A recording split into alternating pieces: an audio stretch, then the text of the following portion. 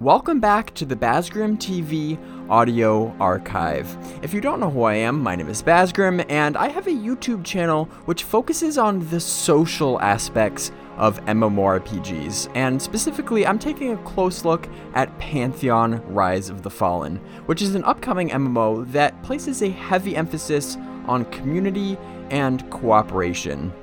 And to be clear right off the bat, I am not affiliated with the developers in any way. I am just a longtime fan of the game, and I believe that Pantheon, because of the way it's designed, is an important part of restoring the original interactive nature of the genre. So I'm excited to tell you everything I've learned from my years of following its development. So this podcast is where I go way back in my YouTube catalog to revisit some of my best videos in audio form only. That way, you can listen to them anywhere you go.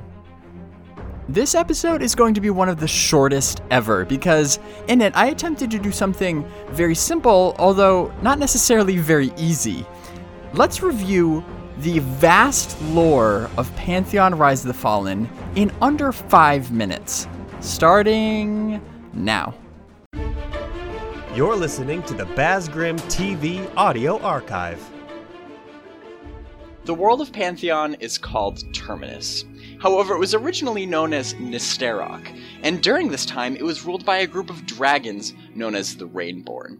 The Rainborn were divided into the Rivalrine, who were the dragons of the sky, and the Solcromain, who were the dragons of the sea. And, like most dragons, they didn't really get along too well, and were constantly trying to assert their power over the other. But then, along comes Thamos, who is such a boss that he leads the Rivalrine to overthrow the Solcromain, and even kills his own father to secure his place as the ultimate Dragon King. Thousands of years later, almost all of the Rainborn mysteriously leave Terminus.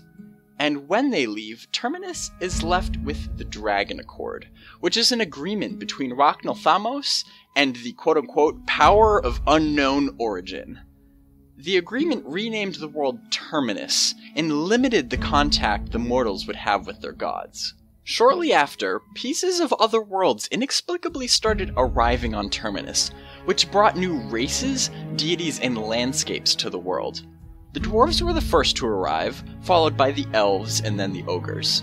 Next came the Jinto, but shortly after, the Jinto's god king started to literally go insane and began corrupting his race into a ruthless army known as the Revenant, and proclaimed himself the Ravaging Lord.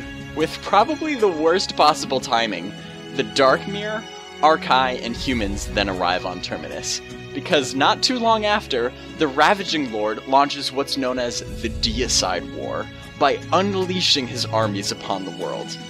Realizing that they're absolutely screwed, leaders from each of the 6 races hold a super secret meeting and decide to construct these massive sanctums on each of their 3 continents where they can basically just sit and wait, because there was some prophecy at some point that said if they did that, they would somehow survive. Well, sure enough, while they were cowering in fear, 6 mysterious war wizards arrive on Terminus to challenge the Revenant. The races then rally behind the war wizards, and the Revenant flee to a nearby mountain. But that was probably a poor choice, because there, Thamos suddenly returns and kills the Ravaging Lord like it's no big deal. And as he's about to breathe fire and destroy everyone else, he's stopped by a mysterious figure who tells him, "Blood for blood, King. There is no breach." And just like that, they both disappear, and the war is over. Being fashionably late to the party, the halflings, Scar, and gnomes appear on Terminus. The war wizards keep the Revenant at bay until, for a reason still unknown, they vanish. And the Dragon Accord is strengthened, cutting off the people's access to their gods. The year is now 987, and you find yourself here, a simple citizen just trying to find your way as an outsider in this new and unforgiving world. You could choose to lay low and live the life of a simple tradesman. Or you may choose to venture out and explore the many mysteries of Terminus. Like, why do all these divine beings keep abandoning us? Why do all these races from other worlds keep showing up? And more importantly, what are we going to do about all these Revenant that are making a comeback? There's still much to be learned about our new home, so who knows what might happen next. So, good luck! Well, that's it for this episode. I hope you learned something from it.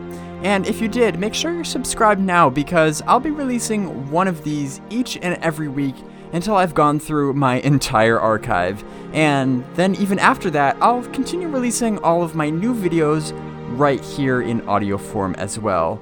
So while you're here, remember that you can rate and review this episode and share it with some of your friends that you think might be interested in Pantheon so that we can spread the word about the game to even more people and grow the community. So until next week, stay curious and adventure on.